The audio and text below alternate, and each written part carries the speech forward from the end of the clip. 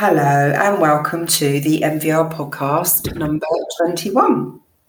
Today we're talking about impulse and intent. I'm Rachel Elmer. And I'm Peter Jacob. So Peter, let's always, as always, in tradition, start with how did we get to this topic? Well, it came up in our last supervision, didn't it? Mm-hmm. And I got confused. You were sharing the feedback that you had from a father, the father of a previously traumatized child, who felt that the child's violence had got so much worse. And at the same time, you realized that there was so little violence compared to the number of incidents and the severity of incidents that had happened only a few months before. And, you know, you cited many examples. I can't quite remember what examples you spoke about, but I think one was that the boy's mother could simply go shopping again with him, which hadn't been possible in the past, and such things. And I was just confused because the two messages, the dad's message that he conveyed to you that the violence was so much worse, and the message that you gave me that it was so much less frequent and so much less severe, they just didn't match. Mm-hmm. And I was confused, and hence I became curious what the dad may have meant by worse. And of course, what the dad meant was that his experience of the violence was more intense, more deliberate, more purposeful, and he sensed that the violence was coming from a different place, I guess. So the dad's experience of the violence was more intense, even though there was less violence, less frequent violence, less severe violence. So he experienced the quality of the violence differently because of what he attributed the violence to. So if in the past he'd thought that his son could not control himself and could not act with violence because of previous trauma, he now believed that the son's behavior was purposeful. Intentional.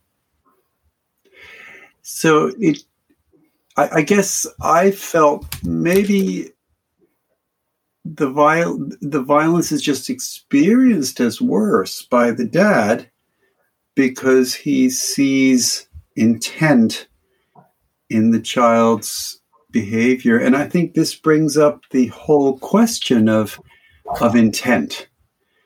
Can we assume that the violence that, is shown by children who've been traumatized, can we assume that can be purposeful, that can have a controlling effect? And in that it can happen in order to control parents? I mean, this is a key question, and I think it's a very contentious issue. Yeah, definitely.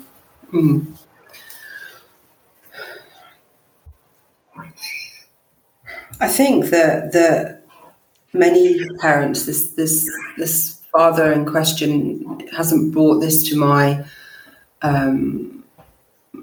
engagement with parents. This is quite common. This comes up a lot with parents. But also, I think if I'm thinking specifically about this family, that there are so many areas of positivity and change within the relationship where the young person is and has and reduced the episodes of aggression and violence. But I think what is still very clear is that their violence still persists. It's still there. It's still prevalent. It hasn't gone completely. Yeah. Yeah. I guess if we sit back for a moment and look at what's happened, and I don't know what kinds of responses the parents have cultivated in their work with you, but you haven't been able to work with the child. You've worked with the parents, and in some way, the child has accommodated the different parental responses. Mm. And the rate of his violence has gone down. Mm. So the child must have an ability to control himself and ultimately to regulate his arousal. I'm wondering what it is that the parents in your perception have done differently in the course of their work with you that has created conditions that he has accommodated. So much in so many areas. It's hard to pinpoint one specific. I think ultimately if I were to talk for the mother, it would be confidence.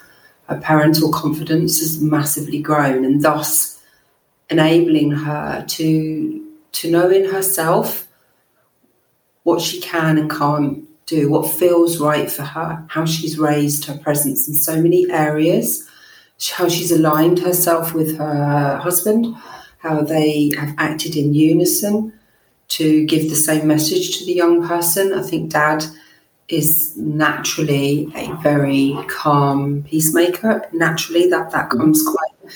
He's very capable, and very, as both of them are, very non-violent. Very much, he's been able to ground himself in ways that perhaps have been different in the past. He's been able to connect. They both were able to connect with their son, but on a much deeper level. Their experience of the child, is richer. I think they make more. I think they're just a general sense of purposeful interaction with him. I think they've found their voice in terms of expressing concern in a way that they hadn't before. There's lots of things. They don't tread on eggshells as much as they used to. So if we stay with those last two things that you've just said, they don't tread on eggshells like they used to, and they have acted in unison in a calm and peaceful way, expressing concern to the child. I wonder how they've done that. I mean, I'd like to sort of visualize that. What, an example of how? Yeah. I think that talking to them about trips out, taking the little boy out, that brought a sense of anxiety to them because they were anticipating some kind of behaviour from him that could be difficult. Or publicly, I think Dad was much more at peace with that sort of stuff anyway. If the little boy kicked off, Dad didn't really kind of irk him. But just being able to have the skills to be able to sit with him. Can I just share a specific? Dad took the little lad to a garden centre, and there was this amazing interaction where the kid wanted something from the garden centre, a childlike toy, a puzzle, a book or something, and the parents had just said very calmly that he couldn't have it. Mm-hmm. And left it with that, just left him with that. So he'd still carried this item to the checkout. and the dad said, you'll have to give that back to the lady before we leave. Mm-hmm. And the boy did. Uh-huh. Uh-huh. And then when he left the store, he got outside the store, the lad, and was just so horrified and mortified and sad. And he started really crying, and he sort of sat on the floor, this lad, and he cried, and it was just really painful that he couldn't have this book or puzzle. Yeah. And Dad just sat with him, like for 10 or 15 minutes, just outside the garden centre, and people coming and going. And Dad just sat with him and sat with that little boy's discomfort, and nurtured him. And it wasn't a come on, get a grip, or get in the car, or move on, or don't show us up, or be quiet, or you can't have. It was just this really wonderful moment that Dad witnessed his boy give back the toy without an episode in the shop that would have perhaps a year ago, it would have been a real escalation. It would have been a real difficult thing for the boy to manage. And here he was handing back the thing before he left the store because his father had asked him to, because he knew deep down that's what was the right thing to do. It was just such a beautiful moment where the parents recognised the boy's strength and growth. In this time last year, he couldn't have managed that. Such a rich example. Beautiful. It made me have goosebumps. Can I pick you up on something you've just said? God, yeah. You said a year ago the child could not have done that. But somewhere along the line, somebody must have believed that the child could.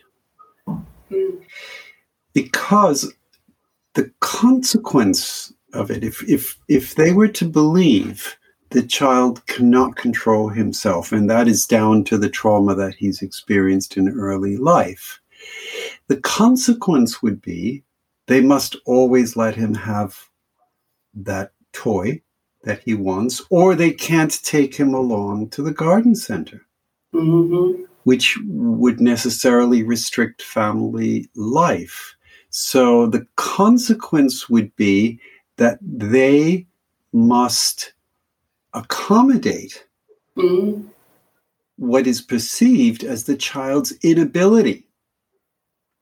And that restricts the life of the family, restricts the life of the child. Yet, what became possible was for the child to feel distress rather than to launch into aggression. And I guess to feel the distress that may have lurked behind the potential to get aggressive. And the dad was able to nurture the child, as you described it. So there was a recognition, yes, this is perhaps a more vulnerable child than some others. Yeah? Because most kids, they can't have the puzzle, so, okay. Yeah. They're more resilient. Here, there's a real need in the child, and the dad was able to respond sensitively, empathically, and with warmth to that need, whilst at the same time trusting the child to be able to control himself and to regulate himself so that it doesn't come to an outburst. And that, to me, seems to be the crux of the matter. Because if we assume a complete inability to control, oneself in traumatized children, then actually the parent's message, hey, we're concerned about this, we don't want this, no sense. And it would be what many people worry. It would be blaming. Child has complete inability to control himself. And then we communicate an expectation to the child that he should control himself, as we help parents do in NVR, then we would be blaming the child. Mm-hmm. You know, and indeed I have heard that NVR blames children when it says that, you know, when we say that the behavior can be purposeful. Mm-hmm. Mm-hmm. But to me, it's not an either or. You know, I think your example sort of demonstrates so beautifully how, on the one hand, aggressive behavior, had this boy kicked off, can be purposeful. I will not accept that I don't get this puzzle or whatever it was, you know? Yet, when he doesn't kick off, we see that there is a vulnerable person there that needs nurturing. Mm-hmm. So to me, it's not an either or. It's not, oh gosh, because he's been traumatized, he can't control himself. Or conversely, because it's purposeful, it can't have anything to do with early life trauma or the child's vulnerability. It can be a both and, in my view.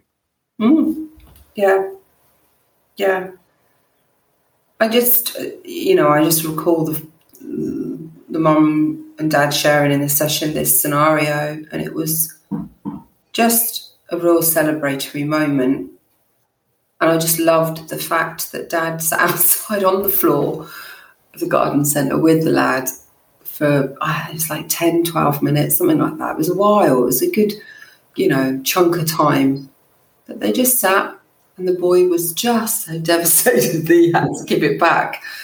But there wasn't any violence, and dad just nurtured that pain for the boy. He sat with him, giving him that gift of time and allowed him just to have time to regulate. And then he got back in the car and, the day continued. It was just such a connective moment. I just loved what he did. I wish I could have sometimes done something like that when mine were younger. Yeah, me too. Yeah.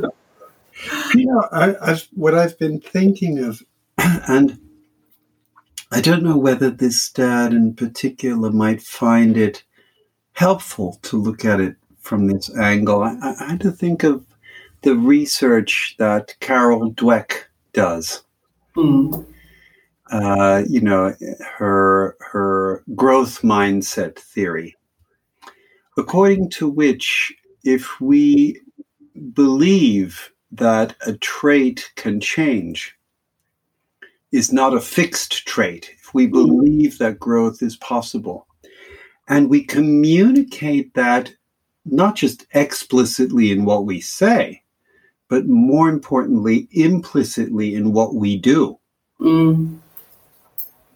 then it's much more likely that there is growth and the trait changes.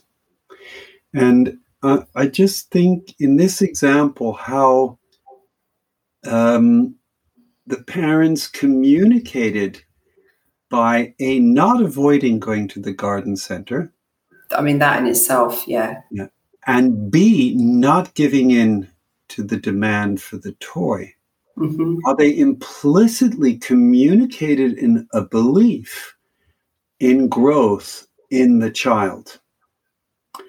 And I sometimes, I like to distinguish between a trauma-based view and a trauma-informed view. I think from the position of a trauma-informed view, this both and is possible. I can think of the child as having needs and acting purposefully and in controlling ways. Yeah. From a purely trauma-based point of view, I would need to assume, no, the child cannot act differently in the here and now.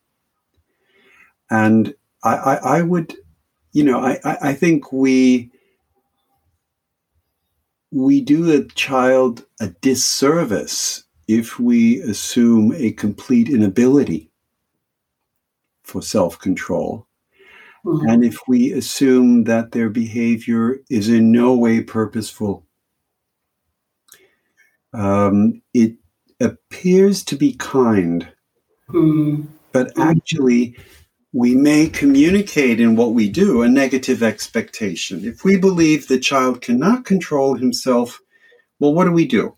Either we make sure to let him have the toy, or we don't go to the garden center. And that is the prison that so many families walk into or are trapped in, and everyone in the family. The kid doesn't get to go anywhere. The parents have to plan everything down to the last detail. We need at least two people to look after the boy while one person goes to the garden center. Who's going to do this? Do you know what I mean? We can never go together to the garden center. The child can't enjoy going to garden centers. No. No. I think that was one of the key things that parents shared, when they said we went to the garden centre. I was like, hold on. You went to the garden centre with him. That is just, that's just such a milestone and a sort of a real indication of their commitment to this approach and how hard they've worked and embedded and learned and slept with and breathed MVR so that they are continuing to be able to change that relationship with their son so that they can live their lives how they want without violence. I mean, ultimately, that's what they're working towards. Yeah. I'm sort of thinking of that TED Talk that I've listened to many times by Chimamanda Ngozi Adichie. I think it's called The Danger of Only One Story. Okay. And she speaks about what happens when we only hear one story about or one kind of story about an aspect of life.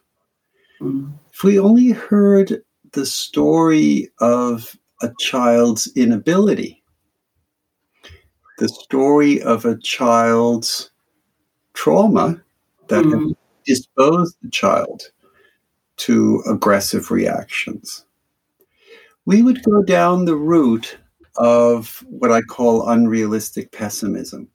We would go down the route of believing it is a fixed trait that will require many years of therapy and many years of therapeutic parenting to change.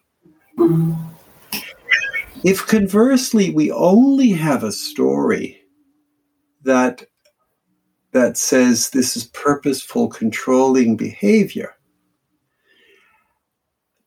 yet we don't acknowledge that this is a child who has been hurt.